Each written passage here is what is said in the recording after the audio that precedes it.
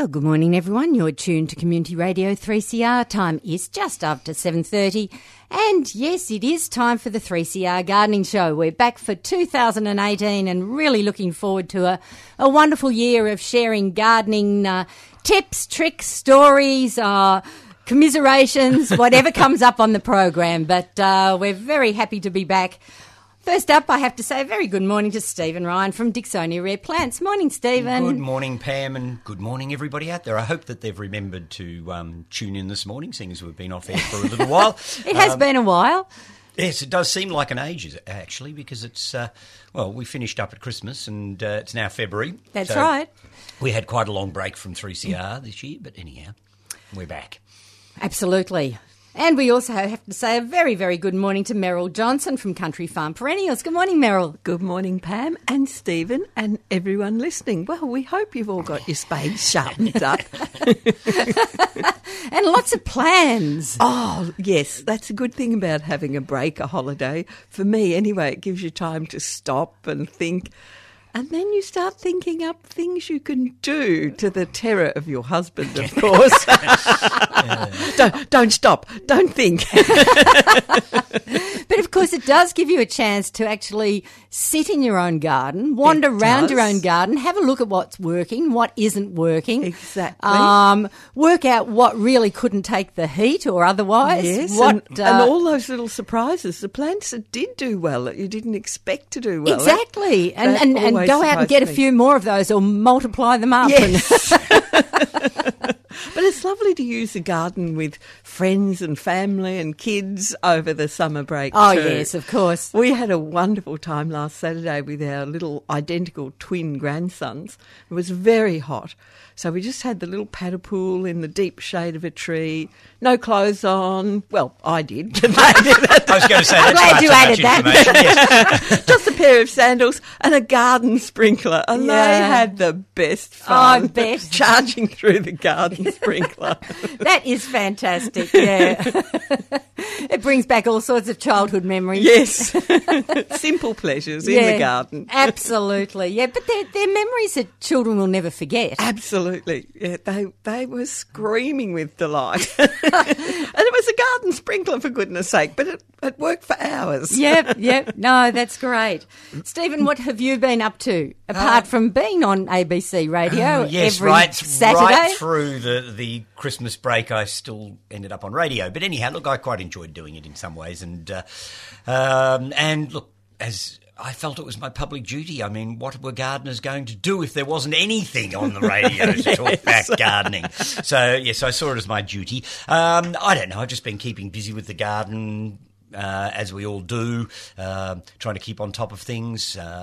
We've got a few events coming up later in the year. We've got Opera in the Garden again in March this year. And actually, it's up on the Gertrude Opera website or Opera Studio. So if anybody's interested in that, I hadn't even thought about bringing the paperwork in, so I haven't got it in front of me. But if anybody's interested in doing our Opera in the Garden event, they could probably go in and book now. But it's in March anyway. It'll be a Sunday in March.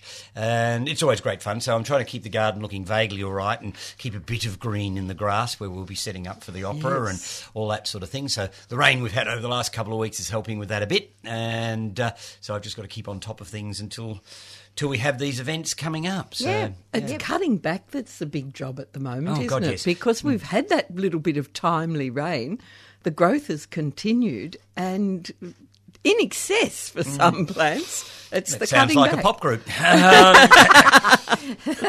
So it is keep you on top of things. Yes. I ended up with a huge pile of shreddings to deal with the other day because I had believe it or not, I've got a rose bush in the garden. Actually, I've got several rose bushes in the garden, so, I poke fun at roses all the time, but I do have some. But what I always thought of or thought was Bloomfield's Abundance, which I'm told is not Bloomfield's Abundance, but is actually Cecile Brunner spray, or spray Cecile Brunner. One way or the other, I don't know. Anyhow, the little pink one that grows into a vast big bush had got so big you had to drive around it on the driveway. Oh, dear. And I thought enough is enough. A summer pruning is about to happen. And by the time I'd finished, I ended up with something that looked like coat hangers. And I ended up with the biggest pile. It's amazing how when you've got a shrub standing there, you can look at it and say, all right, well, it's just a shrub. And then when you cut it back really heavily, and you end up with a pile of shrub. That's bigger than the original shrub. Yeah, I don't know how that works. There's a but law of nature. I had this huge pile of it. And, of course, that rose is almost thornless, but it always has enough thorns in just the strategic spot when you go in to grab that they get you. If it's a really prickly one, you're aware, but, and so I ended up looking like I'd been fighting with tigers, and this bush was taken back by about 5/8, maybe more, because by the time I'd got most of it out, and then there was these big long caney things, and I just kept going and going and going. So it's now starting to shoot again. It'll be fine in a few weeks' time. It'll be wonderful, yeah. But it had just got so big. You realise it'll come back bigger and better than ever. I'm more than aware of that. But continuing process. Yes. Yeah. So anyhow, it had been years since it had had a proper prune. I mean, it had just been left, and it flowered its head off, and it was fine. But it had just got so enormous, and I thought, no, it's got to be well. For the sake of the vehicles coming up and down our driveway, we've actually got friends who won't come up our driveway anymore because of there's the Juco. tigers in there. No, it's the Juco on the car. They're so precious, some people, about their cars. So I thought, and people were starting to drive into the garden bed on the other side to get around the rose bush, and I thought, that's not good enough. So, so I got stuck in, and I ended up with the biggest pile. It took me nearly all day to shred. It wasn't just the rose. Once you start, you start. So I sort of moved from one thing to the next, and by the time I looked around, I cleaned out all my bamboos. They had some dead culms in them, and they needed the little fluffy bits taken off to show off the nice stems and all that sort of thing. And so by the time I'd finished all the bamboos, and then I moved on to something else. I don't even remember all the things I did, but I pruned a massive stuff. And so I ended up with the biggest pile of mulch by the time I'd finished. And my whole body was shaking from the shredder. Yes. That's not so good. No. I do have a love-hate relationship with shredders, I have to say. They are noisy beasts. Oh, they are, and there's so much rattling going on, and you end up with things flicking back at you and all sorts of stuff when you're pushing things down, so you end up with bruises and scratches and God knows what else all over you. But you do end up with quite a nice pile of mulch, which, of course, is quite small by the time you finish it. So it suddenly disappears, and you think, where did all that go? Yes. So that's what I've been up to, because all those things, if I get them done early enough, they won't be noticeable by the time we have our major events in the garden. So you've got to think these things through early enough. Exactly. You can't do it a week before. It's like the sedums. It's giving them what they call in Britain the Chelsea chop, because if you leave them just go to their first flowering full stretch, they're all just going to flop over and be very unruly. Don't they? Yeah. So you sort of let them get up about 30 centimetres and off at the socks again. You think, will they reflower? They inevitably do, but it's much better because they're more compact and strong, and you've got more flowers too. Yeah. So It's all those little the chop finessey is things. but getting the timing right is the thing. Yep. Oh, well, the joys of gardening. It's all good fun. Absolutely. I'm going to hop straight into some community announcements because things are starting up for the year, which is great. Now, this first one, it might be a rather late notice because we haven't been on air, of course, over January, but if you've ever been interested in maybe joining the Friends group down at Cranbourne Botanic Gardens, they are having a morning tea this morning from 10 o'clock through till 12, so that you can come along, meet current and new Cranbourne friends, find out about activities, fundraising, committee work. You can bring a plate to share, or you can just grab a takeaway coffee from the cafe there. But that's happening 10 till 12 this morning, and afterwards Roger Elliott will lead a short tour of Gondwana for those who are interested. So if you've ever thought about joining up the Friends group, we'll hop in the car and head to Cranbourne this morning. Why not? You might not be able to listen to the end of the program, though. Well, they can listen in the car. Oh, yes, of course they can. Of course they can. Yes. Absolutely. Now, coming up at Cloud Hill, they've got 2 more musical events taking place in the garden coming up. The first one is going to be next Saturday, 10th of February. Now, this will be Evergreen Ensemble. Now, they play homage to the music of the cold and windswept landscapes of the Scottish Highlands and Islands, as well as exploring their Scandinavian roots. So it'll be Scottish Baroque music, as you've never heard it before, arranged for electric viola da gamba, Celtic harp, Baroque violin, theorbo, and the angelic voice of Claire Patty. That sounds rather delightful. And isn't it great that people are using their gardens for things like that? Like and a garden Stephen's setting Opera is just so... On a lovely summer's evening, absolutely. Is there anything nicer? Absolutely. So that is taking place, as I said, next Saturday, the 10th of February.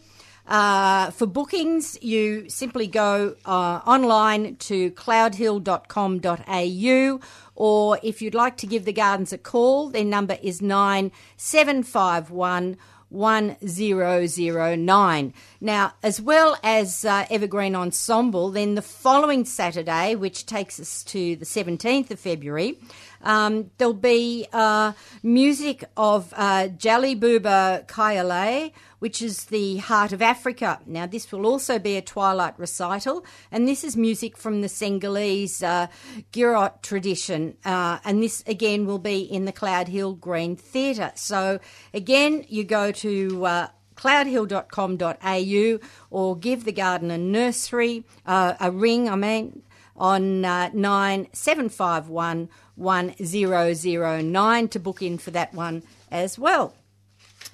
Now, Friends of Burnley Gardens have got their annual St Valentine's Day dinner in the Burnley Gardens coming up. This will be followed by an illustrated presentation by John Patrick speaking about gardens of the Channel Islands. Have you been to the Channel Islands, Meryl? I have several times. Very beautiful. Guernsey. Oh, this silver necklace I'm wearing was handmade on Guernsey, and it's a traditional ship's anchor chain. But a bit small, of course, to fit round my neck. I was going to say it was a small ship. Tiny ship. You would have been way down. Yes, literally. Wow. Yeah, okay. So that should be a very interesting talk. Of course, it's happening on St Valentine's Day, which is Wednesday, the 14th of February. Now, the venue, of course, is Burnley College at 500 Yarra Boulevard in Richmond. 5:30 for the dinner, or 7:30 for the talk. Now, if you're coming to the meal and the talk, it's $25 for members of the Friends group, $35 for non-members. If you're coming to the talk only, $10 for members, $20 for non-members. Now, bookings are essential. You can phone the Friends office, which is 9035 6815. Now, you'll need to leave a message on that phone line, or you can email friends.burnley@gmail.com. Okay, also coming up on the 11th of February, Werribee Park Heritage Orchard has got their summer grafting back. Now, this is usually a fantastic day, and because it's stone fruit season, this is where they're hoping to inspire you to add a peach, an apricot, or a plum tree to your home garden. Now, you simply choose the variety of heritage fruit you'd like to grow, and one of their skilled members will graft it onto a new rootstock for you to take home. Alternatively, you can graft it yourself at home, so they've got both scion and rootstocks for sale on the day. There'll be lots of other stalls and entertainment as well. The local CWA is providing food and refreshments. Rotary members are directing traffic via Gate 5. The Karenni gardeners hope to have a stall selling their plant varieties from the kitchen garden, and there'll be local native plants and old-fashioned favourites from Werribee Park Gardens also for sale. Plus, they've got the usual tours of the orchard.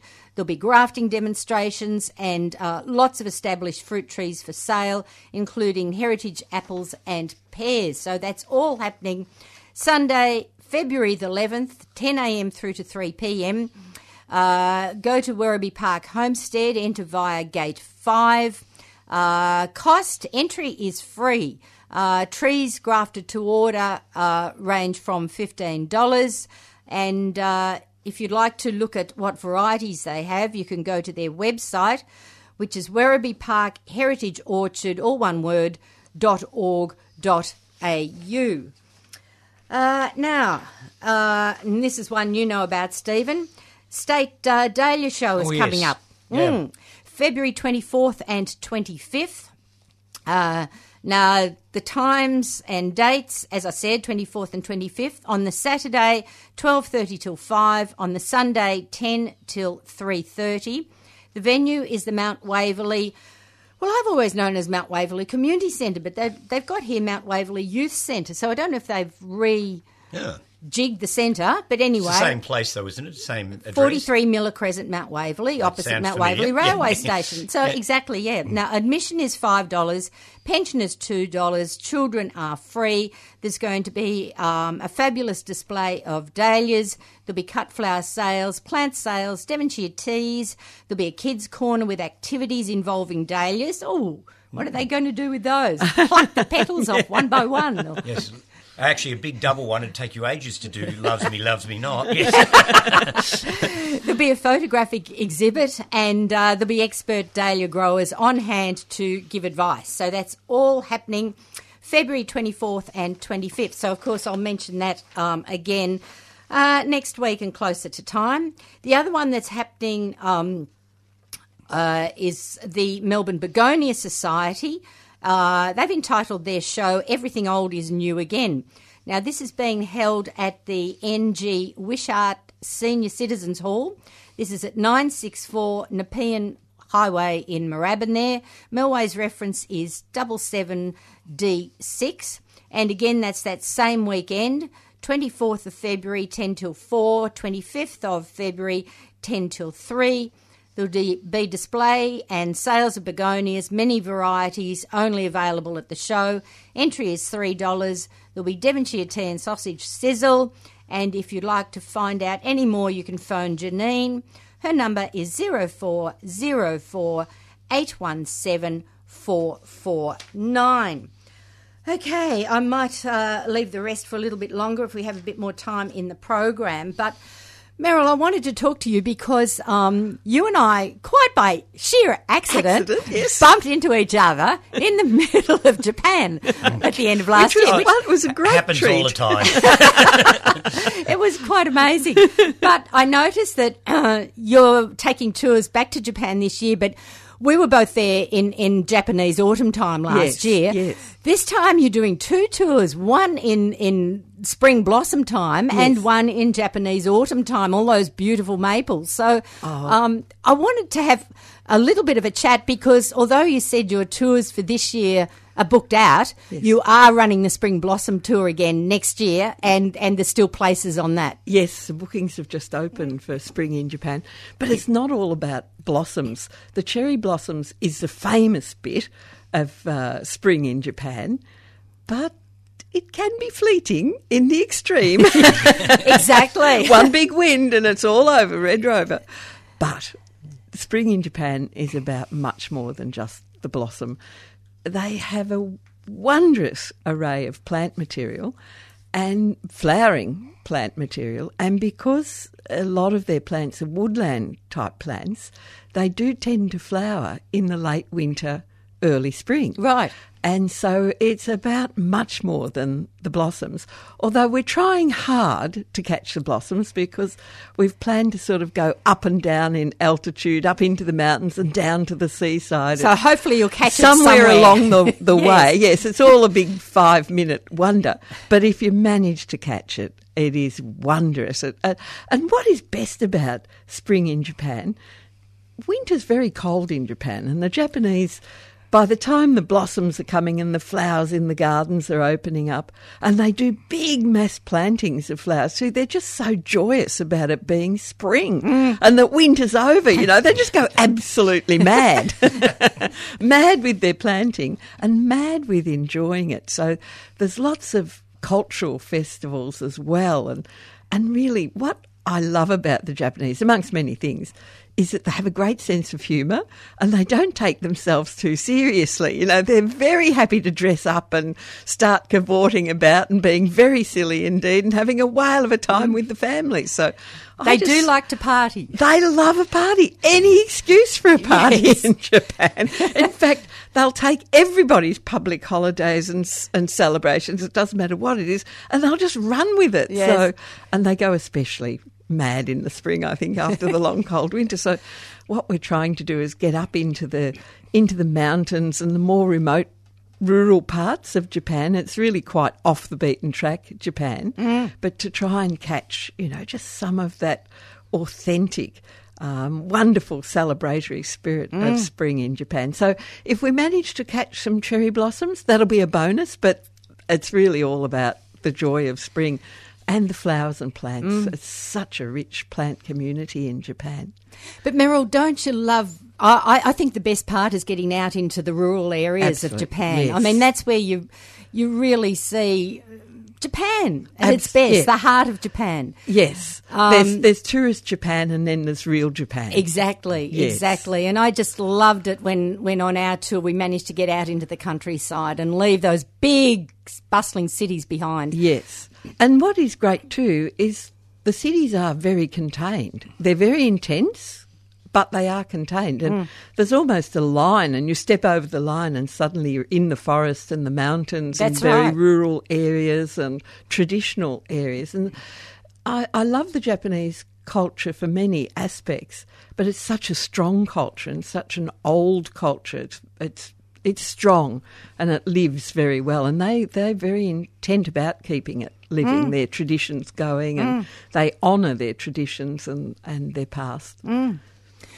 What do you think the average Australian person who goes to Japan takes and brings home from looking at Japanese gardens? Because they are such an extreme compared to the way we garden here. It's a totally different concept, isn't it? It's Completely. yes. I mean, just talking to the people on the tour I was on, everyone got very, unfortunately, disillusioned with their own gardens back home while they were in Japan. It was sort of like, oh, my garden's such a mess in comparison. I'm going to have to go home but you can't. I mean, we can't do it. We don't come from that tradition. You haven't got and when the we time. try to do it, we make an awful hash of it. We do. I mean, because Japanese we don't gardens understand here it fully. don't really work. They don't gel. No. No. I mean, you can't just whack a stone lantern and a zigzag bridge in and assume you've got And a it's Japanese not garden. a Japanese garden. No. A clump of bamboo, on the other hand, who knows? But I mean, if you see a team of women, on their hands and knees, Manicuring sweeping the moss. yeah, I mean, it's just we unbelievable. can't do those things. No. And whatever they do, I think one of the things I bring home from Japanese gardens is whatever you choose to do it well. Don't try and do too much. Yes. They are the masters of restraint. Oh. And one beautiful thing, superbly done, is worth 10 half-done things. Yes. Good point.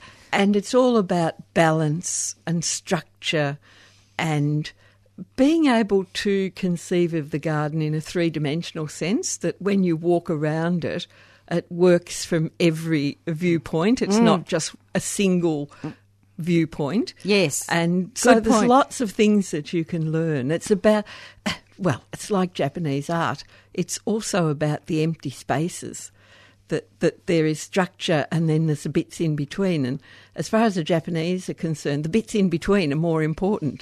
It's the space. It's dealing with space. I mean, that all sounds terribly technical and philosophical and all that sort of thing. But you can actually do it very practically and easily once you get your head around the way they think about things. And it is a revelation. I guess what I could identify with more was some of the big Japanese, what they call stroll gardens. Yes. Because what they've done is simply create that you keep having a surprise. You turn Yes. a corner, Yes. and you still might be looking at much the same view, but they've planted another tree, just very or specific. just placed a rock. Or Yes, and so you get a surprise, and the view has changed. Yes. Just by changing direction a fraction.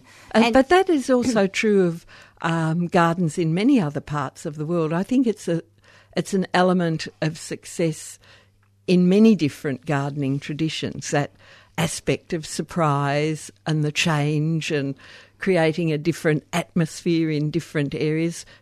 Good gardens that you don't have to be able to explain why you like a garden. I guess it's like enjoying a good wine, or you don't need to know the technical stuff. You just need to know, I really like that. It rings a bell inside me. Yes. And that's one of the elements that all over the world is common to really, really good, really enjoyable gardens, is that element of surprise, the constant change, the being able to walk around it and see it from all different viewpoints, and you get a surprise each time, Tell me, maybe mention a couple of your favourite gardens that you go back to and visit every time you go to Japan. Oh, gosh, that's a tough one, because we do, different itineraries in Japan. Is there anything that really stands out that, I must go back and see that again? I think the strolling gardens are the ones that I really enjoy. There's some beautiful strolling gardens in Kyoto. Kyoto's really the home of the centre point of Absolutely. gardens. But there are some other very beautiful ones outside of Kyoto that are not much visited, and that's what we're going to try and do. But I think it's a sense of space in them, which is surprising in a country so very intensely populated as Japan. That's what I find really surprising, is that the cities do really stop. They're very self-contained, as I mentioned, and you can't imagine that a small landmass with such a big population can have so much empty wilderness, forest space just to enjoy. Exactly. But going back to your original question, there's a beautiful garden in Hakone which I never, ever get tired of visiting. Well, I never get tired of visiting any gardens. I'm just a tragic, really. But it's a garden that's attached to a private art collection, and once a year, for about a fortnight, he opens the private side of his garden. So there's two different parts of the garden. There's a moss garden, and it's very simple. It's just beautifully trained Japanese maples, assorted colours in the autumn, with a carpet of moss underneath it. And it's so simple, so absolutely magic. But then the private part of the garden is a rockery. But this is rockerying on a scale that we can own. You need big cranes to get these rocks in. They're gigantic rocks. And so it's climbing all up and down the rocks with plants and foliage and little waterfalls all just tucked in amongst the rocks. It's absolutely magic. So if I came to a point where I had to say I can only ever visit one more garden in my life, it's never going to happen. No. If that mad point came, yes, that'd be the one I'd go back to. Wow. Yeah. That sounds great. Yep. Okay. If people are at all interested in maybe trying to come along next year, when you do have some places, what's the best way of them getting in touch with you, Meryl? Either to phone or to email. So if you just look up on the web Country Farm Perennials, our website will pop up and it's got all our contact details. So either phone call or email is perfect. And if you're interested in going to Japan, not just for cherry blossoms. No. I like the way you keep mentioning 2019. that. Because I always think of cherry blossoms as barometer plants, because as soon as they come into flower, the wind picks up. That's exactly right. Yes. So they, as beautiful as they can be, you've got to be there at the right moment. I tell you what, that always happens with my wisteria too. Oh, yes. As soon as it's out in flower, we'll get a wind or a rain squall. And it's over again. It's over. Yeah. I like the carpets on the ground. Oh, yes, they agreed. really are beautiful. Agreed, yeah. Okay, that's wonderful. Well, it's more than time that we invited our listeners to join us. If you'd like to ask a gardening question this morning, I hope you've been saving them up, thinking about them over January. We'd love to hear from you. That number is 94190155 to speak to the team on air. Or this morning we have Doug on the outside line. If you'd like to have a chat to Doug or ask him a question, 94198377. Okay, Stephen, let's. You brought in a couple of plants. Yes, I thought we'd start the season off with green. Well, you've gone very green. Yeah, just green. Still my favourite colour in the garden. Yes. All Especially those- at this time of the year when you're really hanging out for green. Yeah, well, exactly. Our lawns aren't always green now. So good foliage in the garden can be really important, I think, and it's how you use it and what you're planting. And the things I brought down this morning are all things that grow well in the shade. And particularly will cope with dry shade, which is one of the hardest things we have in our garden is dry shade. And there are levels of dry shade. I regularly see something that says for shade and in fact might even specify that it's drought tolerant, and I'll plant it in my garden and kill it because we have a really hydrophobic soil in the summer, and I've got lots of big eucalypts. And when we say dry, I mean really desert dry. It doesn't matter how much water I pour in; things just will crisp and die. So I've found a palette of plants that I can rely on even in those really difficult conditions to grow really well. And one of them is one you don't see around terribly much, mainly because it's a bit slow growing. And that's the other thing with things that grow really well in dry shade. They tend not to be vigorous things. They just cope and they manage to keep going, and they just grow slowly and gently because they haven't got the moisture to pump them up. Or if you make the mistake of letting them out into good going, they go really well. Well, sometimes they do. You're over right, yes. well. Yeah, but the one I'm going to talk about now probably won't do that anywhere and in any conditions. It's a thing called Danae racemosa, which is related to ruscus and a few other plants that people might be familiar with in that sort of Asparagaceae family. Yes. And Danae is also known as Alexandrian laurel. It was actually used for laurel wreaths. Wreaths. And it has, the foliage isn't foliage. This is where the tricky bit comes up with all that group of plants. Like ruscus, they're actually modified bracts. They're not leaves at all. So they're fairly hard. Mm-hmm. They're glossy.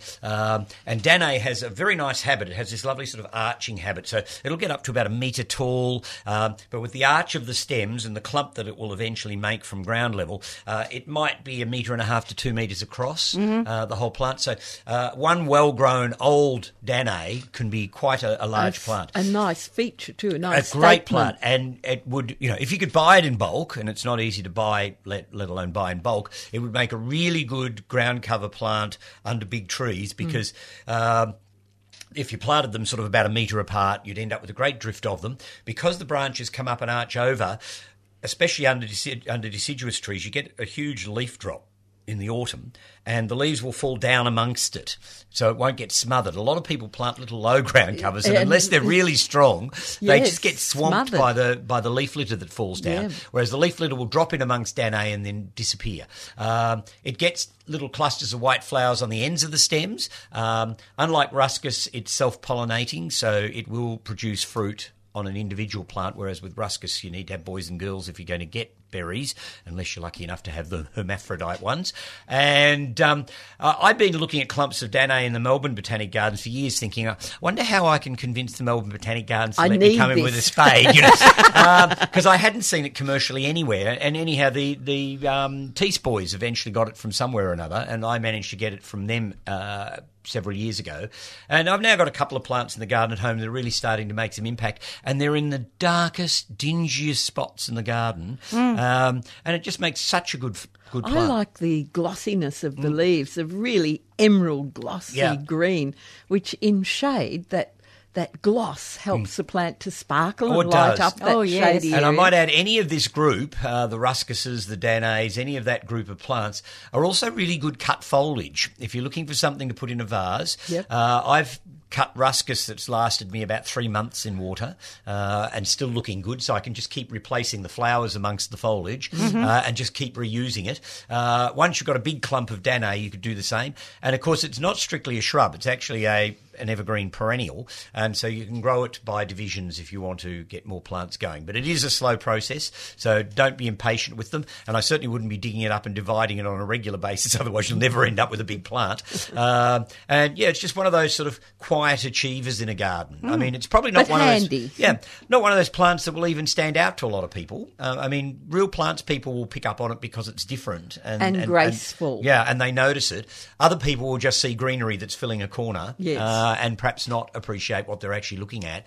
And I just think it's a fabulous plant. And I've got a sense it's probably edible because you can eat the young shoots of ruscus. Yes, which they love in Europe. It's sort they of call like- it wild asparagus or Exactly, whatever. and it's tasty. Yeah. So, and I've got a sense that you could probably do the same with Danae, but I haven't actually done any research on it. I'd have to have a look. But because it's so slow growing, I don't think you're going to get many meals out of it. But it's sort of fun to know that a plant can be used for something else, even if you don't. It's just one of those sort of interesting bits of trivia that you can sort of have. So is that wild asparagus we saw in France when we went up to Normandy in the Loire Valley?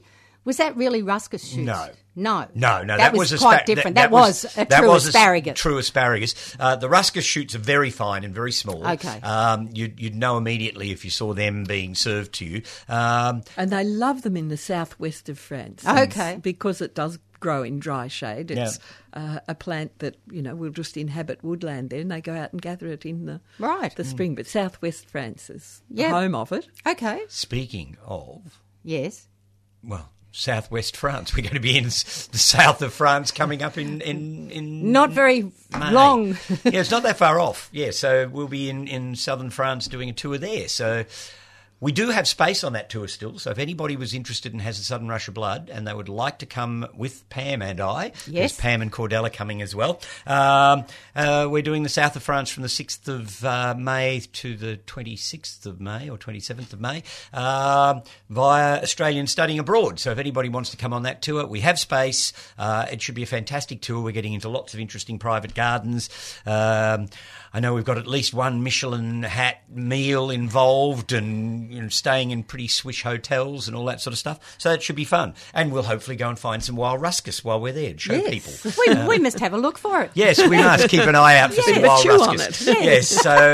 Yes, so Danae, which is spelled Danae, is a plant worth looking out for, but it's not regularly available, so you'll have to do a bit of hunting to get it. But I'd certainly recommend it and ruscus and any of that group of plants. I've actually got something in the garden at home that I'm hoping eventually will set seed from the Canary Islands, a thing called Simile androgyne, which is also in the same family, grows well in dry shade, but it's actually a climber. And it runs up things. It sort of twirls its way around. Craig and I saw it growing in the laurel forests in La Gomera, one of the Canary Islands we went to.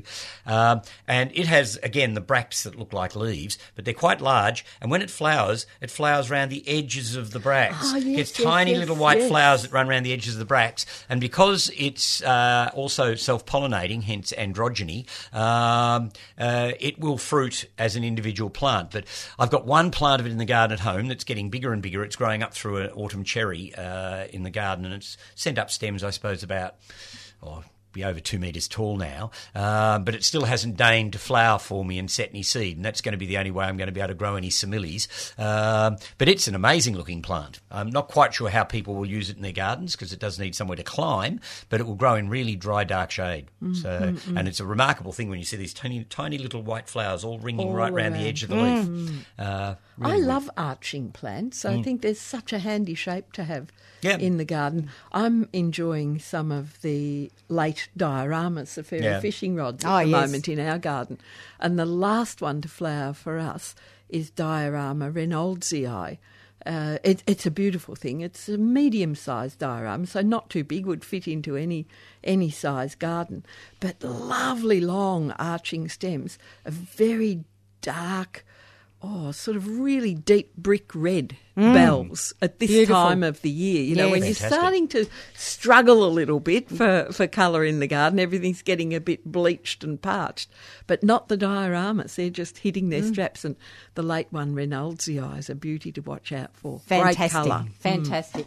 Oh, We've got our first caller. We're going to go to Julie, who's in Healesville. Good morning, Julie. Hi, Pam. I meant to ask you the other day, did you notice the couch grass that's growing all through those ground cover roses? You know, that second archway down the steps? Yes. Growing into the roses and up the Barry's hoop roses. And I don't know how to kill it off without killing the roses. What do I do with that? It drives me crazy. Yes, well, couch grass is one of those weeds. It's just persistence. I mean, unless you're going to use sprays, and you've got to be terribly careful using things like glyphosate round roses. Roses, because they hate it. They do. Would So Slasher work with it? Pardon? Would Slasher kill it off without killing the roses? Or I don't know. I've not used it, so I'm not confident of the product, I have to say. So. One thing that might be useful, how to describe it? You know, a deodorant stick. It's sort of like a gel, like a soap bar. You can actually get weed killer in that form, like a deodorant stick. Yes, and I think I've used that elsewhere, and I wasn't that rapid. It doesn't deliver a real big hit, but using it persistently, and at least you're able to protect the rose, because roses are very sensitive to glyphosate or any airborne chemicals. So that might be a way of at least weakening it down, attacking it.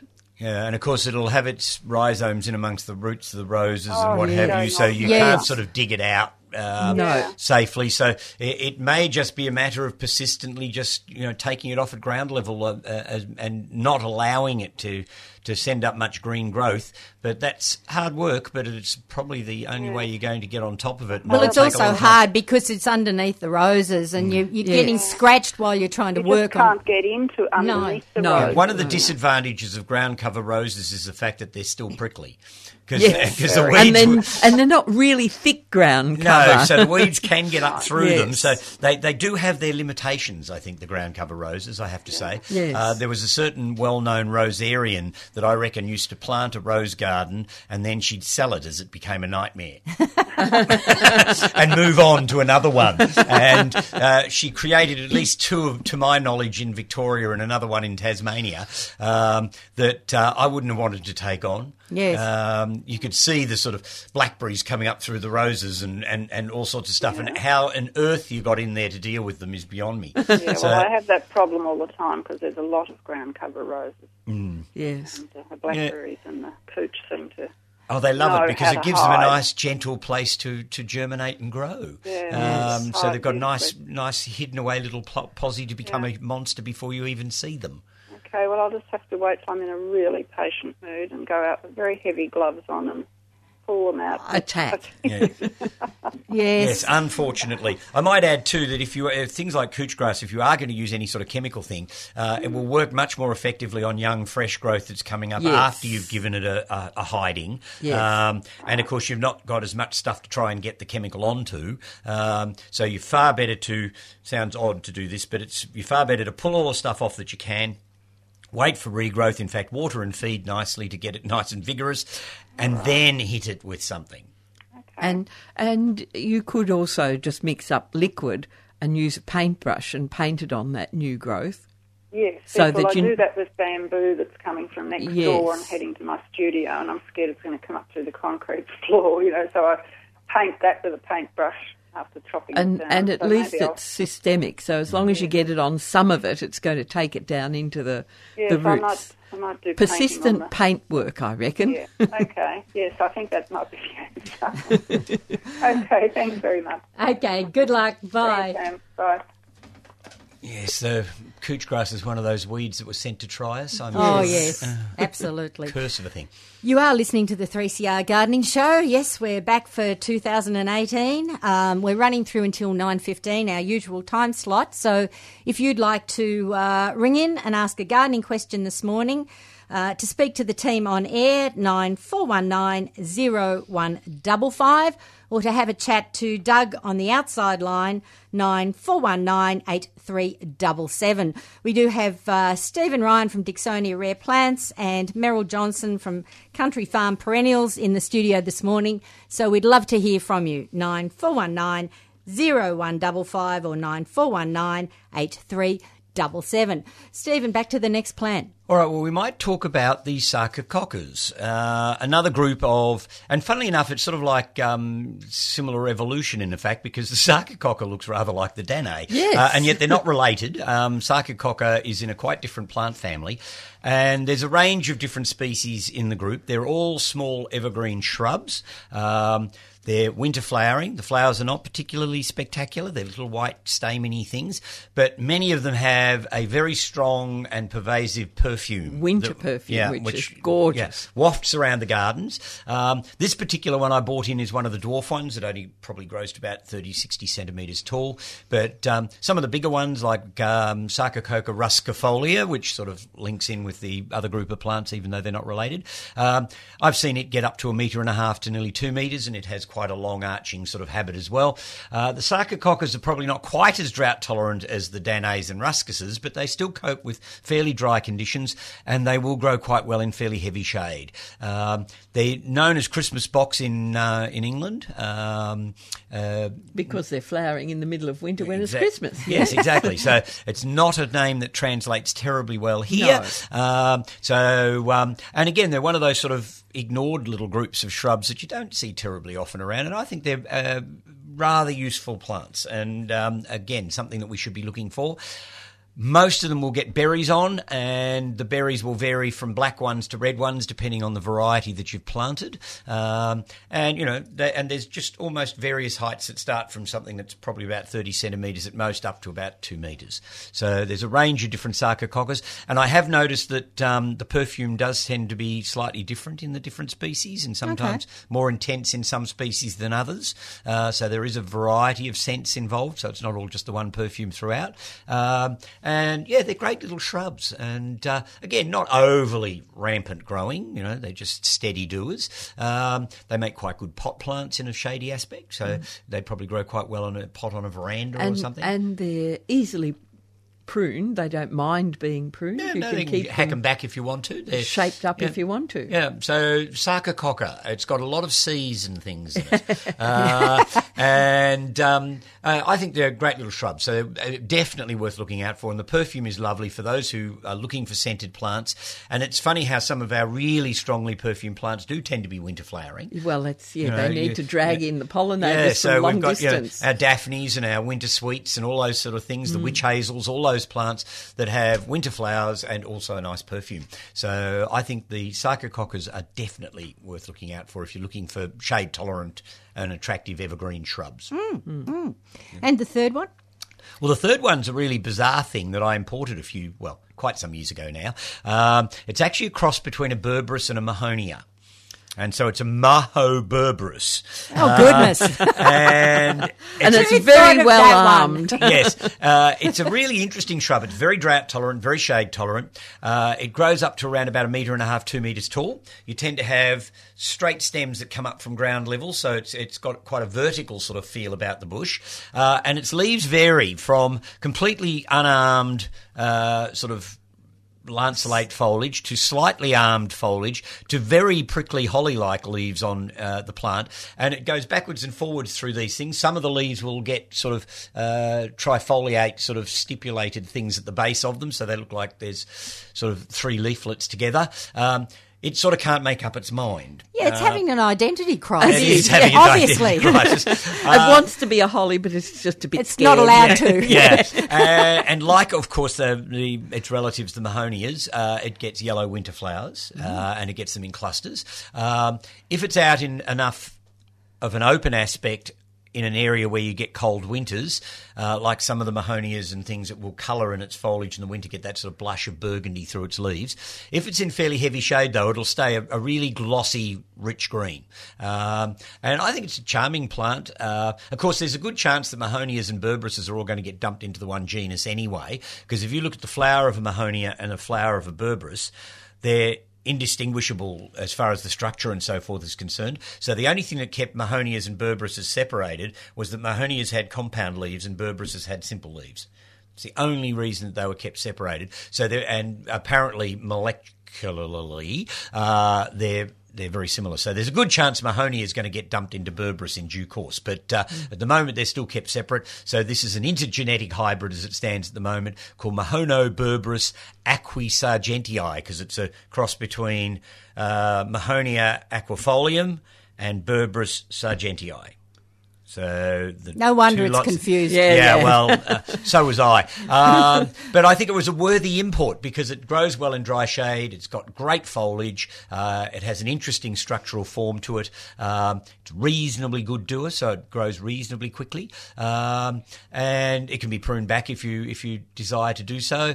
And I've got a couple of them in the garden at home, and they really sort of fill up a nice space, and they look really good. And they flower for me in the winter when I'm always happy to have something blooming. So intergenetic hybrids can be fun because there's some really odd plants that have shown up from that sort of thing. Of course, when you do get an intergenetic hybrid, it does show that there's very close relationships sometimes between the two genera, and it can be one of those things that then points out the fact that you really need to dump them together anyway. Yes, they're really all the one family. They're really all the same thing. So, so that's possibly what's going to happen to that group of plants as well. So there'll be a whole pile of new name changes that we'll have to get our heads around if in fact it happens. Okay. And I don't know, I can't keep up. No, they keep changing them on us. Yes, it does get very confusing. And I don't know that Australian plant collectors are going to get their head around the fact that Melaleuca and Callistemon have been dumped in together.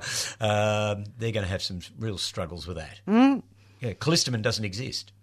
Gone. Oh, no. If you believe those botanists. And I am sure there are other people out there in the field that are saying, no, we've got to keep Callistemon.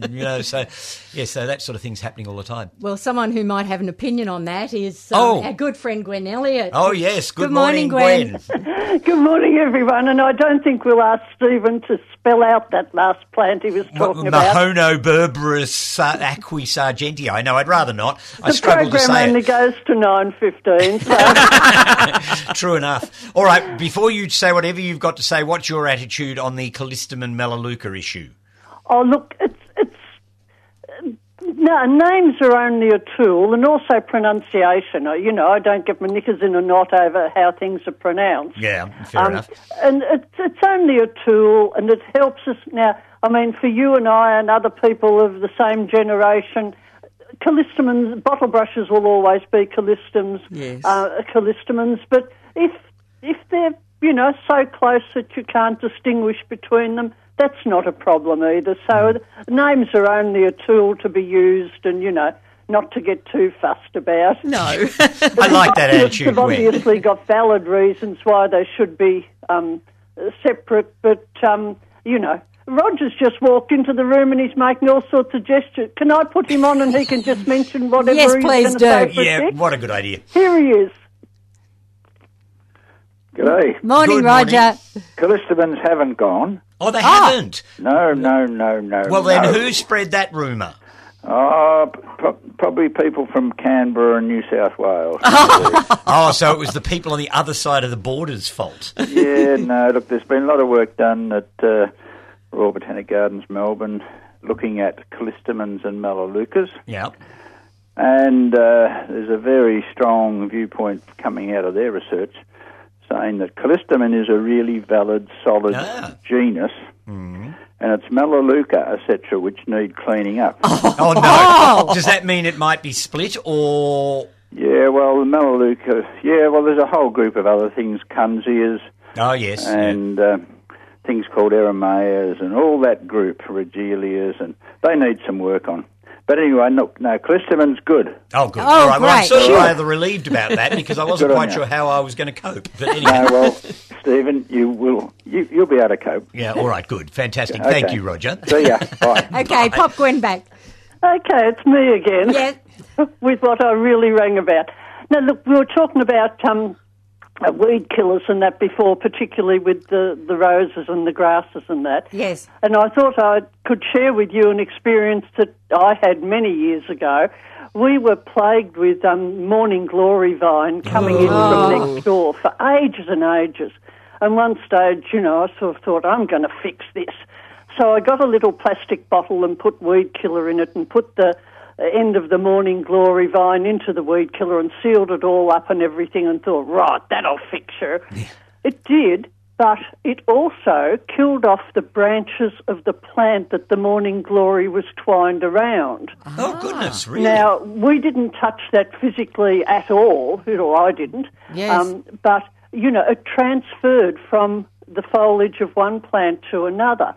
And I think, we do have to be careful with the use of the glyphosate things now, because I don't know whether if you just sort of put it on the leaves of the grass, whether the roots in contact with the rose roots would have any effect. I don't know that.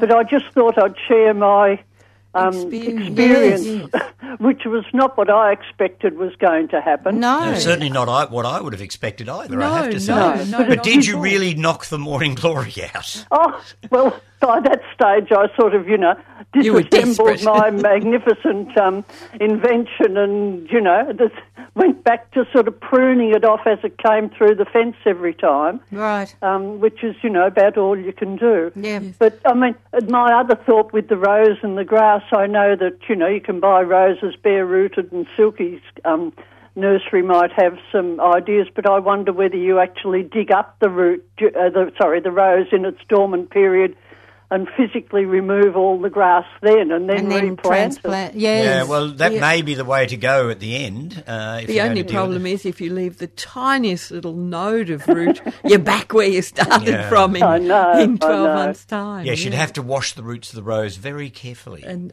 sift the soil almost, yes. Anyway, I'll leave it all up to you guys. Okay. Wonderful, Good Gwen. to hear your voice, yes, Gwen. Lovely. Bye. Bye. Right, next up we have Siobhan in Cheltenham. Good morning, Siobhan. Hello. Good morning. Siobhan. Hello. I think she's listening to the radio and not to the phone. Siobhan, we can't hear you. Oh, good morning. There you are. There she is. Hello. Look, I'm just wondering, I've got two beautiful apricots that are fairly close together. We had buckets of apricots this year, beautiful trees, but I'm wondering how hard back we should cut them in winter or what we should do to get more fruit next time. Well, I would do a summer prune. Oh. And so now you've done your fruit picking, I take it. Oh, yes. I would prune back the long shoots on your apricot at this time of the year, because if you do a winter prune on them, that stimulates extra growth. If you do a summer prune on them, it tends to hold them back a little bit, so it keeps them sort of from shooting madly. And, of course, apricots are also prone to every sort of nasty fungal infection you can name, and a heavy winter prune can sometimes you can get gummosis into the stems. You can get all sorts of dreadful disease issues with apricots. So I'd be out there doing a summer prune. Oh, really? In the middle, just clean it all up in the middle and cut some of those long shoots back down. Yeah, try and get that sort of vase shape back into your tree again. Yeah. And you'll find that if you do it now, you won't get a huge regrowth of big long caney bits because you've done the summer prune. But if you do that sort of pruning in the winter, the following spring it goes crazy. Yeah, you'll have these great long canes going absolutely everywhere. So I would say now would be a good time to do it. Try not to do it if we're looking like we're going to get a stinking hot day within a day or so. So sort of try and pick your timing, because once you take the canopy off from above, foliage that hadn't been getting that much light will suddenly be in full sun, and so it can... Or else even protect it with a bit of shade cloth just for a week or two. Yeah, you can do that too. I think it's a bit high for that now. Oh, okay. Can't beyond that. Even if you do get a bit of foliage burn, it's not likely to be anything that's long-term an issue, but, if you can do it when there's going to be a cool spell, all the better. Oh, thanks very much. That's good advice. All right. Good, thank you. Good on you. Bye. Oh, if only I could say I get bucket loads of apricots. But anyhow, not my climate. But anyhow. We are getting bucket loads of tomatoes, I'm delighted to say, which I'm so proud of, because I live in a climate, because we've got altitude. It cools down at night, even when it's a stinking hot day. I've always thought of you as a woman with altitude. And I'm not all that tall. But the cold nights really do muck up the ripening and the fruiting of the tomatoes. I've picked 4. I've picked literally bucket loads, but we decided this year that we'd give up on the large fruiting tomatoes in our climate. We just never get a run of hot weather for long enough to ripen them up properly. So we've sort of gone for the cherry ones. Yeah. And there's all sorts of new varieties of the smaller tomatoes out there now. And they are just great. There's the flavour in them is fantastic. And we've got bucket loads. For the first time in my life, I picked tomatoes before Christmas. Wow. I was so proud of me. Yeah, well, I didn't. But anyhow, my plants are growing well. But yeah, I always end up with a lot of green ones. Yes, we do, at the end of the season. But I think you're not alone. A lot of people have switched over to planting only the cherry type tomatoes. Well, a lot of the new ones, they're more manageable. They are, and they don't have a really thick skin on them, so That's that true. you can make passata or, sort of render them down to do sauce and all that sort of thing really very well. And what they lack in size, they make up for in quantity and nice and early. Yes. So You just need to slice more if you're doing tomato sandwiches. Yes, you do. That's right. Yes. But you can make a mix then, because we've got yellow ones and orange ones and red ones and pink ones and all sorts of... They look fabulous in a salad. They really do. Yeah, no, they're great. Flavours. And, of course, they're wonderful if you've got young children around. Yes. Because they can just pick pop and them eat. straight in Oh, the I mouth. thought you meant you'd throw them at the kids. But, No, Stephen. They might throw them at you. yeah, well, that's true. Yeah. Oh, dear. You are listening to the 3CR Gardening Show. We're running through until 9:15, our usual time slot. If you'd like to join us this morning and ask a gardening question, we'd love to hear from you. That number, 94190155, to speak to the team on air. Or if you'd like to have a chat to Doug on the outside line, 94198377. Okay, Meryl, dare I say it, 6 weeks to go until Melbourne International Flower and Garden Show. It's panic time. And you're going to be there in full force. We are there in full force. In fact, we're a greater force than ever this year. I don't know how we're doing it, but the nursery is absolutely stuffed full of plants ready for Mifkas. And we're resorting to double-storey stacking now. Really? That's me. So, folks, if you can't get to Nayuk or you can't send away for mail order, save up your cents and dollars, because Meryl will be there in force. You heard it from her. Yes.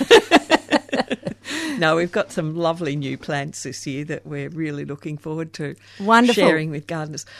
There's a lovely new range of eucomis. We've been talking about plants that take dry conditions this morning, and the pineapple lilies, or eucomis, are an excellent example. They are concrete plants, what I call concrete plants. They'll stand acres of neglect and just keep going year after year after year. But there's some lovely varieties around now. There's a relatively older one now called Oakhurst, which has got very dark burgundy, chocolatey leaves, and it's quite a statuesque plant. We were talking earlier about plants that have a lovely arching sort of fountain shape habit, because they do make grace in the garden. And Eucomis Oakhurst, the dark leaf pineapple lily, is just one of those. It's a lovely foliage clump, and then when you get the flowers, they're just starting to flower at our place now. Lovely soft pink. They look like pineapples with a sort of top knot on top. So beautiful flowers, but as tough as old boots. But fairly new now, just in the last couple of years, there's some little miniature ones which look stunning in pots or just a tiny corner of a garden, really suitable for small gardens. And there's one called Freckles, and again, dark leaves, sort of almost a jade green background to the leaf with dark spots on it. Sounds a bit horrible, sounds a bit scrofulous, but it's not. It's really nice. Do you get people... I grew a couple of dwarf eucomises for a couple of years, and I used to get people coming to the nursery and say, oh, I can grow them bigger than that. Yeah, that's right. I used to get that quite regularly. I like the little miniature ones. I do too. I think they're very cute. They're very cute. And the little miniature ones have beautiful coloured flowers. The Freckles has a sort of deep rose pink pineapple flower. And then there's one called Dark Star, which is really a dwarf. It's quite miniature, sort of little pointy, dark, almost black leaves, and a deep burgundy coloured pineapple flower on it. And they look good mass planted, if you get sort of 6 or 7 of them in a little group in the front of a garden bed or in a corner or in a pot. Gee, they look good. And sort of that dark, moody colouring, it really shows up well in the bright light of summer. So they're a handy plant for dry places. Yes. Can you tease us with a couple more you might have out at MIFGS? Well, they'll be the eucomis that we're presenting at MIFGS this year. And right. We've got some lovely display models of them so people can see how to plant them. But some of these little dwarf ones I'm planting at the moment with little ground-covering artemisias, the silver-leafed artemisias, and the dark foliage against the silver bright silver grey foliage. It's very striking indeed. So lots of little ground cover artemisias this year to show off to people as well. And again, so dry and heat hardy. They really glisten over the dry summer months. Yeah. Well, I mean, silver foliage plants are fantastic because they will contrast with so many other things in the garden. You can put any other colour with them you and really they look can. Fabulous. Yes, exactly. Yeah. And they make everything else look fabulous. Quite so.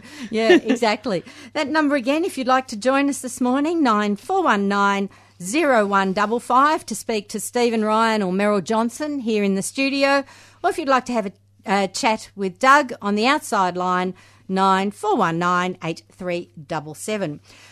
One special tour coming up that I haven't mentioned yet, and I really should make mention of it. Now, this is being run by Open Gardens Victoria in partnership with the 2018 Urban Agriculture Forum and Victoria's Sustainable Living Festival. Now, it's a tour of Melbourne food gardens, and it's being led by our very own Karen Sutherland from Edible Eden Design. Now, they're going to, as I say, it's a whole day tour, starting at 9 o'clock, ending at 5:30. Some of the places they're visiting are going to, firstly, they're starting off at William Angliss Institute in the city. Karen will discuss the model productive garden there she has designed to teach students how to grow, harvest and use a variety of plants in their catering.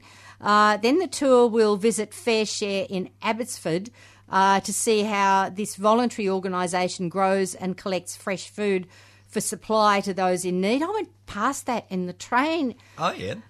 Only a couple of weeks ago. It's huge. Is it really? I must go and have a closer look at it. I couldn't believe it. It's really huge. Well, I guess if you're going to grow food for people in need, you need space to do it, don't you, I guess? You need to be able to have a constant supply. Yes. Yeah, so, that will be fascinating. Then following from that, they're going to explore community gardens in Brunswick and see firsthand the food forest of a vibrant and very active local community of gardeners. A visit to Days Walk Farm will show how young people are training to become food farmers with a view to increasing production in the inner city and provide low mileage food for the markets and kitchens of Melbourne. And then the final stop will be to Gunya, which is Karen Sutherland's own garden there. And then the tour heads back to William Angliss at the end of the day. So it should be an absolutely fantastic day. As I said, it starts at William Angliss at 9 a.m. That's in Latrobe Street in Melbourne. Returns at 5:30 p.m. Morning and afternoon tea are provided. Lunch is BYO.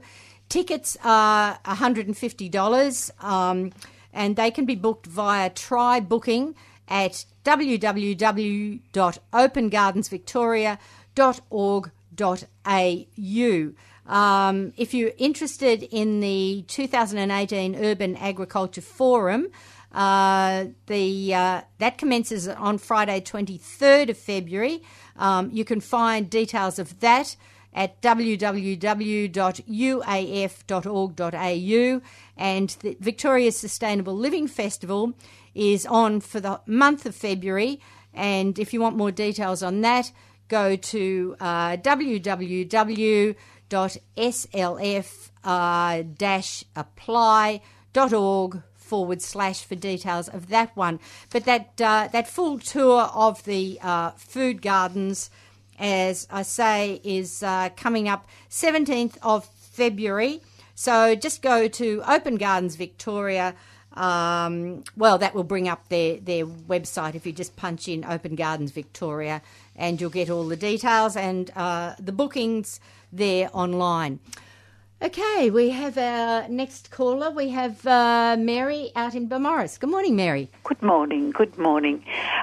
Look, I wanted to ask you, in view of your shade plants, I have a bed about 1 metre by 3 metres by my front door. Mm-hmm. It's under the cover of the eaves, yes. But I had this vision always of having it a little bit like the Japanese beds. I planted the small-leafed ivy in there, and part of that went well, but now it's not taking over to make it a mass planting like I wanted it to be. Of course, it doesn't get any rain. I have to water it.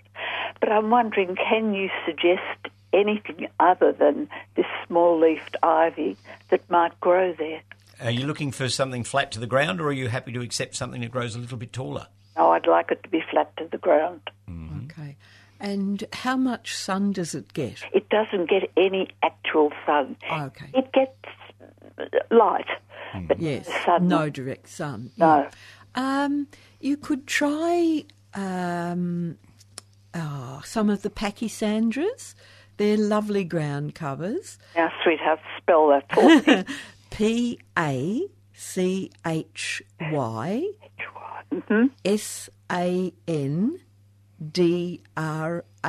I'm so pleased I asked you to spell it. And they have very beautiful foliage. They cling to the ground, flat to the ground. There's all different sorts, but they tend to flower in the winter or the very early spring. And you can even get some beautifully scented ones. On the whole, white flowers, sort of almost like callistemon flowers, sort of fuzzy flowers, but white, cream, sometimes tinge of pink, and lovely scent in some of them. So they're a good ground cover for a condition, as you're speaking, not getting any direct sunlight. Pardon me, would they be hard to source? No. No, you should be able to get Pachysandras around a bit. Yes. And there's Disporums that you can try. Some of the more miniature ones would be suitable. They make a sort of slightly arching, upright growth habit, but you can get quite short ones that would make a lovely thick ground cover there for you. And again, they look like a Solomon seal, miniature Solomon seal, creamy white bells. I'm wondering about Vinca minor. Well, yes, if it's a contained bed and it's not going to run around, it's an excellent the Vincas, suggestion. you can get them in blue or white, or there's a double sort of purpley coloured one. Or plum-coloured ones. Yeah, and there's variegated leafed ones, and they stay very flat to the ground. Yes. And certainly some of the variegated ones are quite useful in the shade because they bring a bit of light and colour into the shade. So I can recommend Illumination, Vinca minor Illumination. I've got it in a very dry conditions underneath a hedge. It's a raised hedge, it's sort of a pleached hedge, so bare trunks, and then the hedge starts up in the air, but very dry underneath it.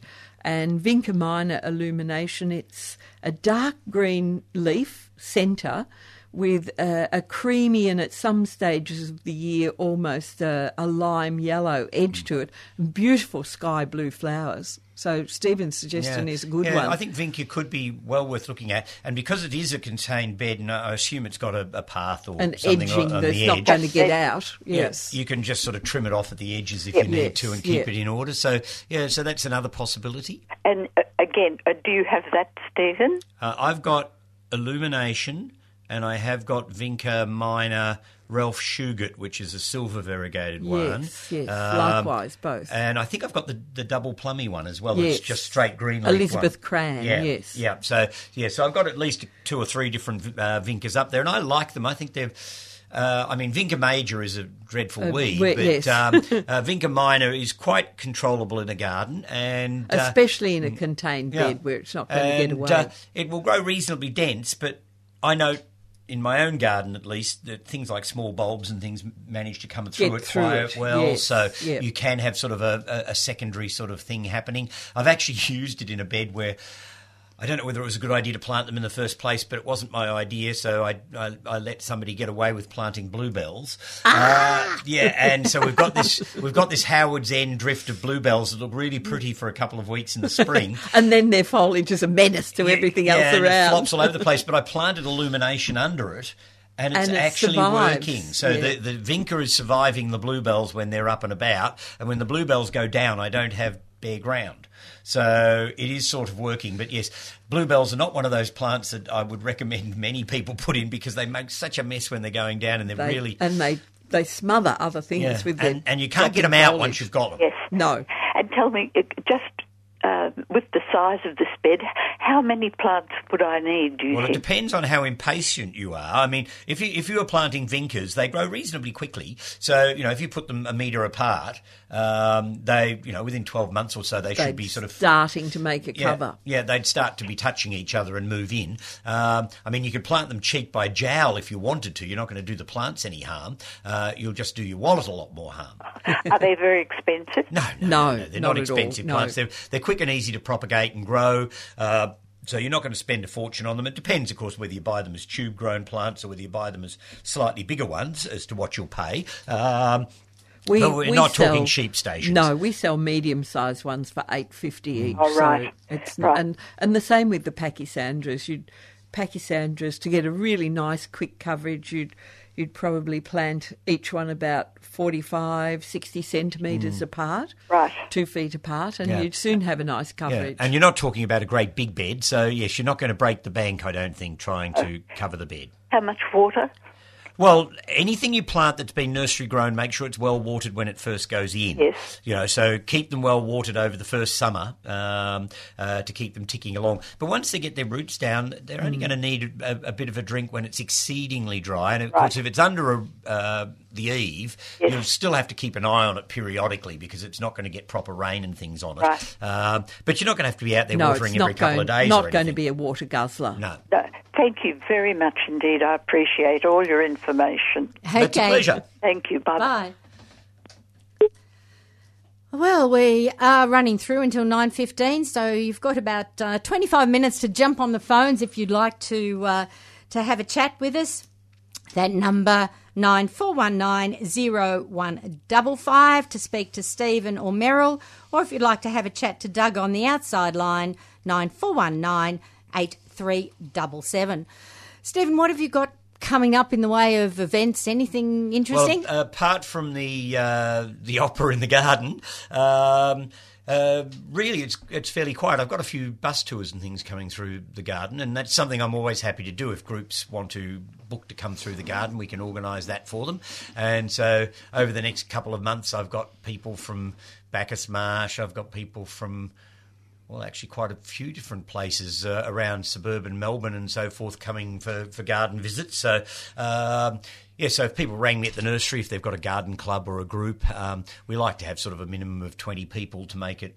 People sort of forget you don't just throw the gate open. You've got to tidy up and you've got to put things away, and there's a little bit of a lead up to every opening. So so we like to have a minimum of 20 people to come along. We can organise morning and afternoon teas in the garden if people want them as well. So that sort of thing can be done. And there's lots of other areas of Mount Macedon that you can come and visit. So you could make our garden, a real day of it. Make it part of the scenario. The local Hort Society do lunches and things for people if they're looking for it, and can organise tours as well, and there's a number of gardens up on Mount Macedon that people can utilise. Certainly are. Yeah, so it can make a great day out. So I know I've got 3 or 4 tours coming up in the next couple of months, and always happy to have groups come. So as long as they ring, book and let me know when they're coming and how many we're going to get and all that sort of stuff, and I can give them costings on morning and afternoon teas and things if they want it. And in my garden, certainly we sort of do a personal tour with the group, so I explain how and why I've done things. Can answer questions about what things are, because everybody wanders around a garden, they'll see something in flower and they desperately want to know what it is. And I don't label my garden because I don't like it to look like a budgie's graveyard. And also you have the issue of labels disappearing and all that sort of stuff. Yes. And it's just impossible to appropriately label a garden, I reckon. But I know what everything is in the garden, so I can answer people's questions and things. Make sure you bring a pencil and notepad, because there's no point in asking what something is if you don't write it down, because you won't remember. I remember particularly with the spelling. Yeah, well, especially with spelling. But I can remember Christopher Lloyd saying to people, I'm not telling you what it is unless you've got a notepad and pen to write it down, because you won't remember.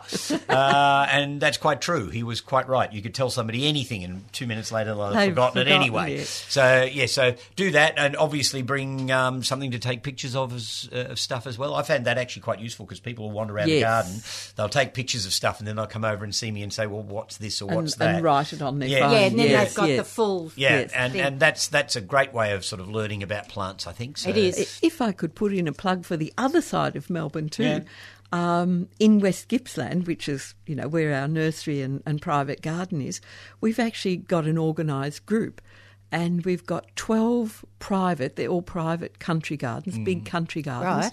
And we act as a little group, and we welcome coach groups or mini coach groups or car groups throughout the year, and it's very inexpensive because we do it for charity, and so the garden entry charges are very reasonable indeed, and our local charity fundraising committee provides catering, so we can give people a lovely home-baked lunch, either in our garden, or we use, if it's, inclement weather, which happens, we use our local community centre, which has full dining facilities and commercial kitchen, etc., where all the food is prepared, and people do morning and afternoon teas in the garden. So for a very inexpensive amount of money, we put the whole day together. All they have to do is contact Country Farm Perennials. First of all, we ask the group what they would like to do, what they're interested in, and what time of the year are they coming, because we choose the gardens according to what's going to be good at that time. And we put the whole tour together for them. We supply them with coach driver instructions, go 300 metres and turn right. Yes. So they have fully detailed coach driver instructions. They have maps. All of the garden owners are waiting at the gate to greet them. It's all timed out by yours truly. And you have some experience in I this. do have a tiny bit of experience in arriving dead on time. Yes. And it's a wonderful day out, and visitors can see private gardens that they wouldn't have access to at any other time. But isn't that the charm of doing tours? I mean, yes. I like being a lone traveller or just travelling with my course, partner. It's great fun. Yeah, it's great fun. But you don't get the opportunity to No. get in, and this is just as applicable to overseas travel as it is to local travel. Yes. If you're going to get into places that are privately owned, the only way you can do so is if you get linked up with a tour of some sort. That's right. And the tour leader or organiser has the contacts. Yeah, that's it's right. all about and contacts.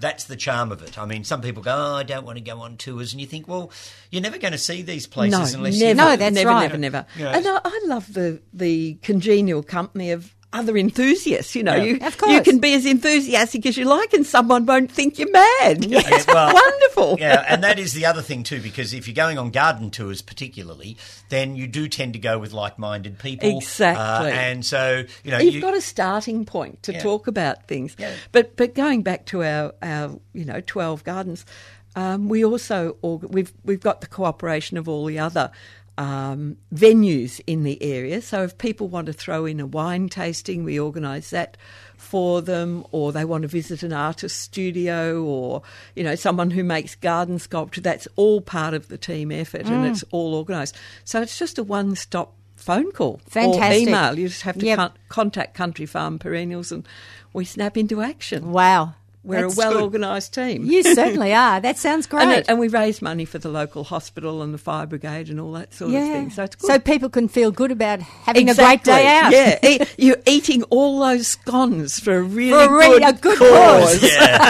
Apart from your waistline. Something doesn't quite add up there, but anyhow. Oh, dear. All right, let's go to Bronwyn in Drysdale. Good morning, Bronwyn. Good morning, everybody. I'm talking about your scones and jam and cream. It sounds gorgeous. Look, where we are at the moment in Little Drysdale, at the moment, it's our peak time for our flowering gums.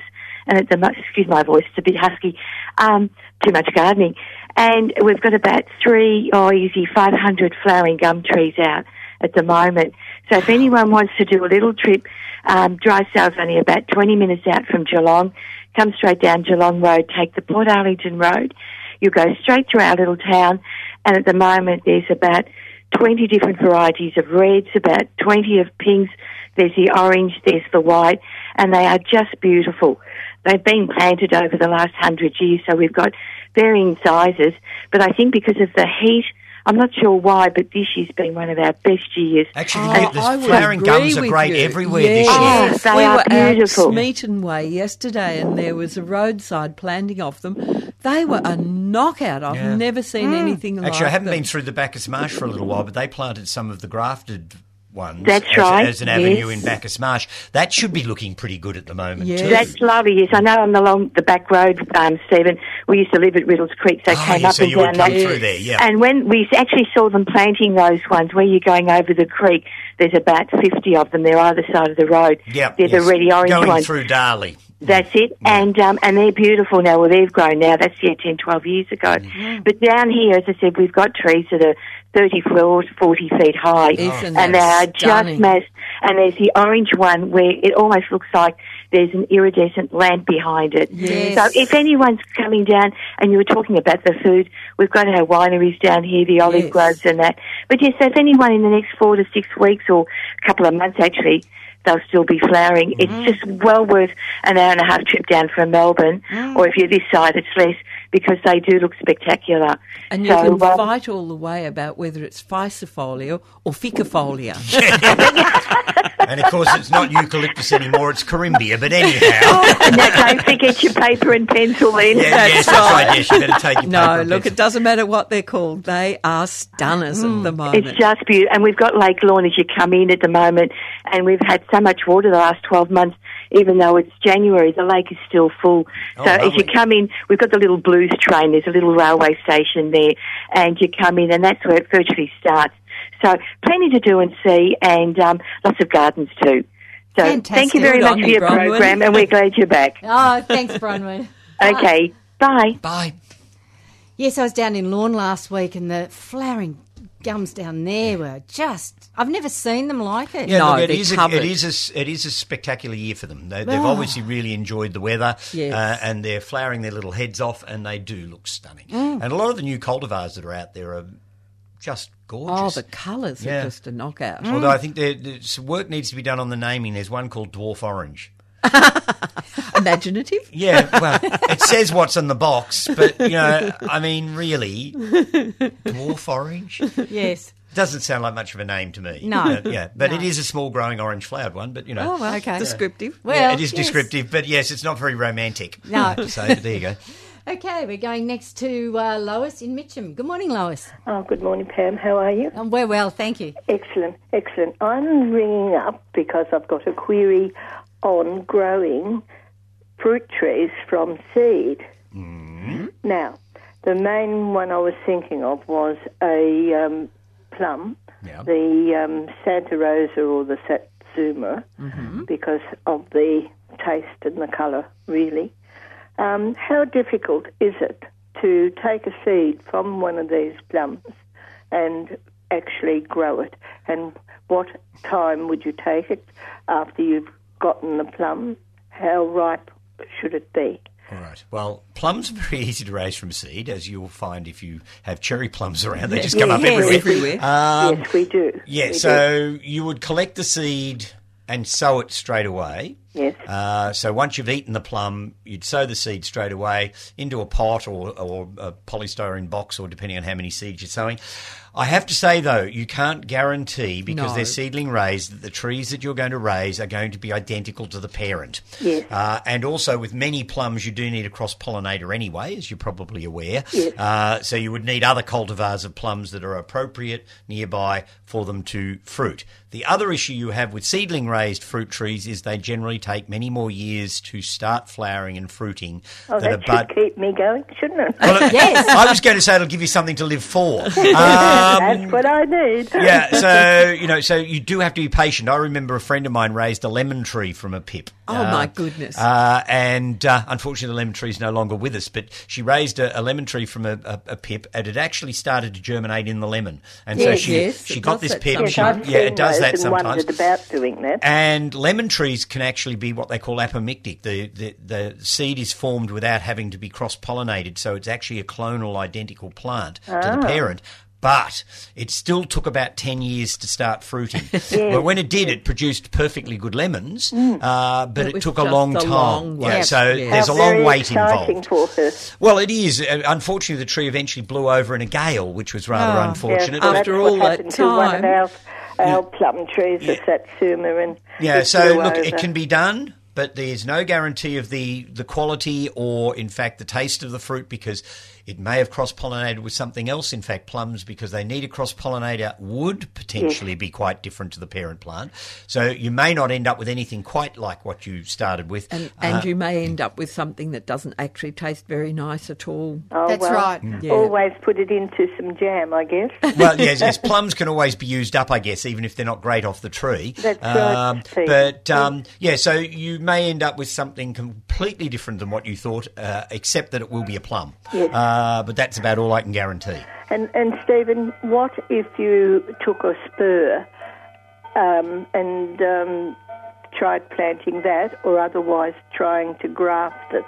Yeah, well, you could certainly graft, but a lot of things like plums particularly are fairly hardy. There's no reason why you couldn't grow them from cuttings. No, well, that's right. And that would be a right. better technique because, one, you're going to get an identical plant to the parent, and because you're taking adult wood, it will start fruiting far younger than if you raised it from seed. What sort of potting mix would one? Look, you could use a general potting mix and use and do winter cuttings. I would attempt with a plum. Yes. So I do them as sort of pencil thickness, pencil length pieces. I'd probably put half a dozen or more into a 6-inch pot of good potting mix. And they do take root quite easily. Yeah. So and look, you might not get 100%, but if you put half a dozen cuttings in, you're likely to get 3 or 4. And they'll grow like mad. And plums on their own roots are perfectly fine. I mean, a lot of things you graft onto plum understock because it has a good, strong root system. That's right, that's right. The other question that I do have, which is a fruit also, but it's raspberries. Now, raspberry canes, I know you usually grow like that, but why couldn't you necessarily grow some canes yourself from the raspberry seeds? Well, again, you're not necessarily going to get the same Gaining raspberry. much, no. Yeah, and it's a long-term process. So And they're so easy to grow from the canes. Yeah, you well, know, that's- you Yeah, ask, you just gotta you ask divide the them. question, why would you do it when it's so easy to grow them from We have the had canes? wild raspberries. I'm pretty sure that's what they were. They have come up in our garden. Oh, the birdies have been But, enjoying yeah, the raspberries. But they've been there. I mean, we've been here over 50 years now, and they come up. Most years the canes come up, and you see the raspberries coming on them. But, Look, there's nothing wrong with them, but I wouldn't go specifically to raising raspberries from seed. No, it was just the it's thought just that too I easy. made some plum and raspberry jam yesterday. Oh, good for you. But thanks very much. Now, remind me, you hear the story of Johnny Appleseed going across the nation and all of that. He'd be seen as an environmental vandal now. Yes. Well, I mean, disaster area. Yeah, we throw out, peach and nectarine seeds, and I have got a couple of trees come up from them. But I've got a which seedling they nectarine are. in the garden that fruits very well. Yes, lovely. And, so, I don't dismiss seedling raised trees. I mean, a lot of people say, oh, you wouldn't bother, but, the world must have come about by people doing that. Yeah, I mean, well, or how nature did Granny doing Smith it. apple evolve if it wasn't for the fact that Granny Smith had a seedling apple come up in her garden that she thought was really good? Yes. So, well, that's it. so you could have one named after you too, but you don't have to call it Granny anything unless you really want to. No, I'm a nan anyway. Yeah, yeah, that's fair enough. Okay. Well, thank you all. Anyway, that was lovely. Now I just thinking. And Good. It keeps you young doing that. I'll try. Okay. Okay, Thank you. Bye. And we're going to Sonia in Mitcham. No, in Broadmeadows. Good morning, Sonia. Good morning. Shall I go ahead? Yes, please do. Yes. Well, first of all, I want to thank you very much. A few weeks ago, I rang with a problem of my tomato plants always getting yellow leaves, and that I'd finally put it in a pot, and your advice that it was possibly a soil deficient was spot on. Oh, good. I had them in pots.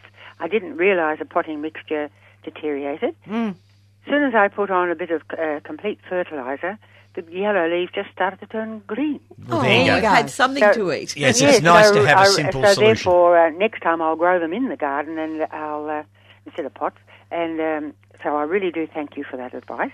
It's good to grow tomatoes in pots, though, because the warmer environment for the roots in a pot, it warms up more quickly than the soil, and so you can get early tomatoes much more easily out of pot-grown tomatoes. But you do have to pour on the feed because they're heavy most potting feeders. mixes aren't all that high in nutrients anyway, are they? No, really? not at all. No. So if you don't sort of keep feeding things in a pot, and particularly something vigorous like, most fruit and vegetables, really. Yes. They're vigorous plants, and if you want good succulent fruit or good succulent vegetables, they need feeding. Yeah, yes.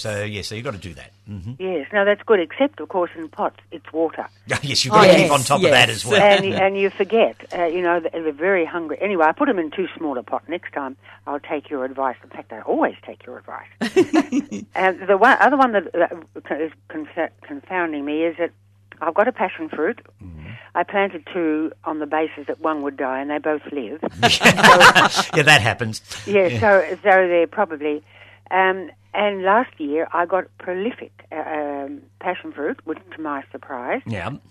Now I don't have... I've got leaves, beautiful green leaves abundant, and I've got 2 passion fruits smiling at me, and I got 3 today. I have hardly any, and I also had the graft grew, and I couldn't find the connection to the main stem. But anyway, I removed all them, and they had flowers. But my passion fruit, no flowers, very few fruit. What do I now do? Well, I would feed your passion fruit with a high potash fertiliser, so something that's got a reasonably high potash component, because you don't, if they're lush and green, you don't need to give them a lot of nitrogen, but you probably need to get some potash into the ground.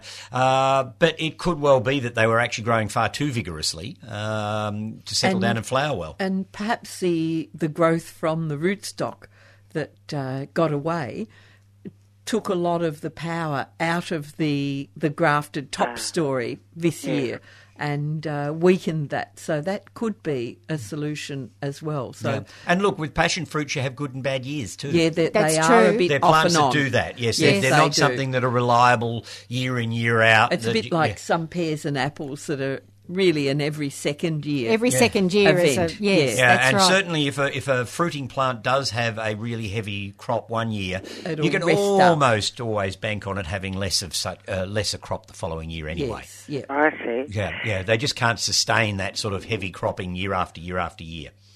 So really, it's not much good putting potash now. It's not going to produce flowers now, is it? Oh, no. No, but it won't hurt to put it down. strengthen it up for next year. Because potash takes time to work into the plant anyway, so it won't hurt to put some potash down. But yes, it's not going to suddenly come into flower. Okay. All right. I was just wondering, because next door to it's a feijoa, and I've got nothing. I've always had some feijoa. I was wondering whether it was the bees, but the passion fruit climbed into the feijoa, and I had to free it.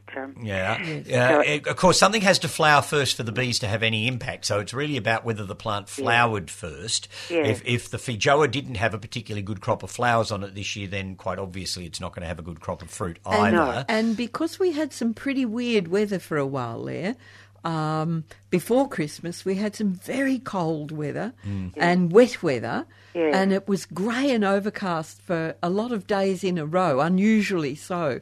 And we certainly found in our vegetable and fruit crops that there was a period there where the bees were not very efficient. They weren't flying a lot, and they weren't very busy. It just wasn't weather for them, and so some things missed out getting pollinated. Ah, yes. Well, that's actually okay, that all gels.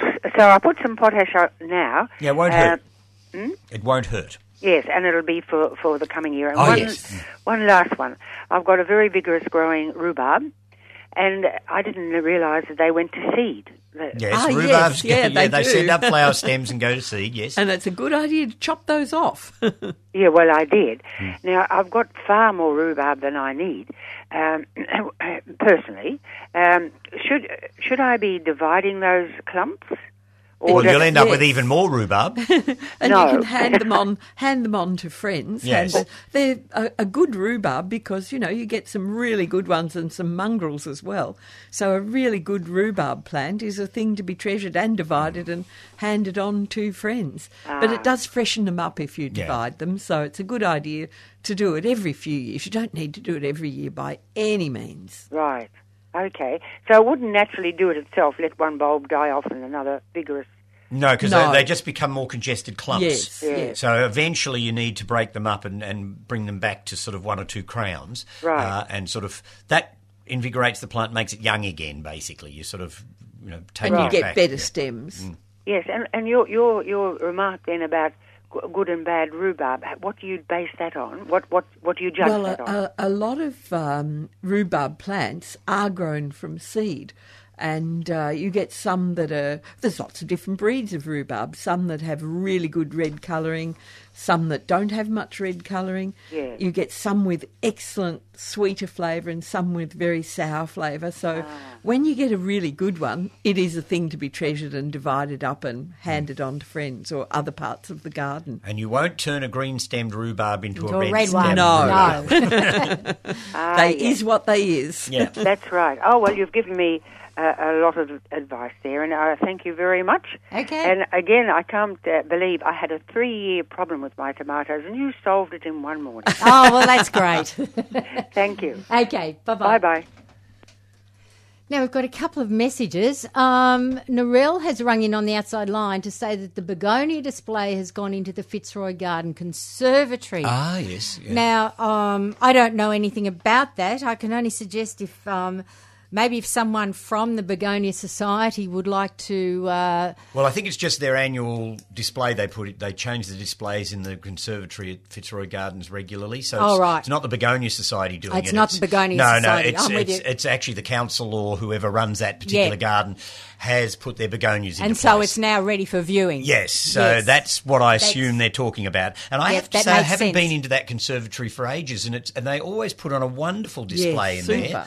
So it's definitely worth a little trip in, and it's free entry. You just wander in and have a look at the flowers of whatever's in season that they've got in there at the moment. Yep. And so if their begonias have gone into place, it would be well worth having a look at. Yep.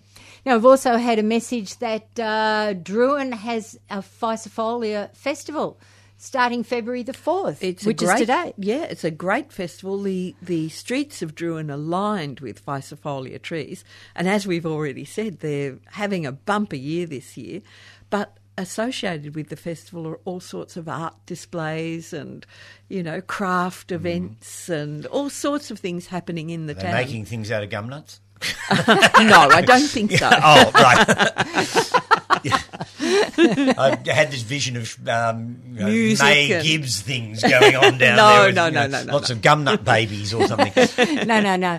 Very quickly, Stephen, we did have someone while we were away just saying that they'd had limbs dropping off eucalyptus trees. Yeah. And look, it's a fact. Eucalypts do shed limbs on a fairly regular basis. They do. And it's not all species of eucalypts. It's certainly, but a range of them do. And it's got nothing to do with the eucalypts being blown around by a storm or anything. It can be the calmest, quietest day, and the air temperatures are sort of moderate. There doesn't seem to be anything sort of specifically weird about the day, and suddenly a limb will fall out. And it's just part of the beast with some eucalypt species. Which would tend to suggest that some of them are not probably good things to plant in car parks or to have close to buildings or what have you. But that shouldn't frighten us off having eucalypts. I mean, we've just been talking about Physopholias, for goodness sake, which, of course, are now no longer exactly eucalypts, but we still see them as gum trees. And they don't tend to shed. They seem to be a very good, strong, solid little tree. Yep. So it's a matter of selecting the right varieties. I think the same can be said of a lot of the multi-stem mallees and things. They tend to be fairly safe. Yeah. And, of course, in a smallish garden, it's probably not the best idea to be planting seriously large timber eucalypts anyway. And they're the ones that you tend to have more of the problem with. So it's the biggies. People often call them widow makers, and it was true in the early days of Australia's settlement. That's right. People would camp underneath the gum trees and bang, down would come a big limb. Yeah. So it is something to be aware of. I mean, it was a politician who once said, wasn't it, something to do with, be alert but not alarmed. Yeah. And, so you do have to take into consideration the big trees. Where you plant. Yeah, and, so if you're planting new trees, do a little research, work out which ones are going to be appropriate for the size of the place you're working in, and select appropriately. That's the main thing to take out of that. Okay. We have run out of time for our first week back, but of course we will be back again next Sunday morning, 7:30, running through until 9:15. Yes, save up your questions for us, and as I say, we'll be back. And in the meantime, if you are interested in seeing private gardens, Country Farm Perennials, and that will bring up all the details. Okay, a big thank you to the panel, a huge thank you to Liz and Doug who've been handling all the phones. Until next week, bye for now.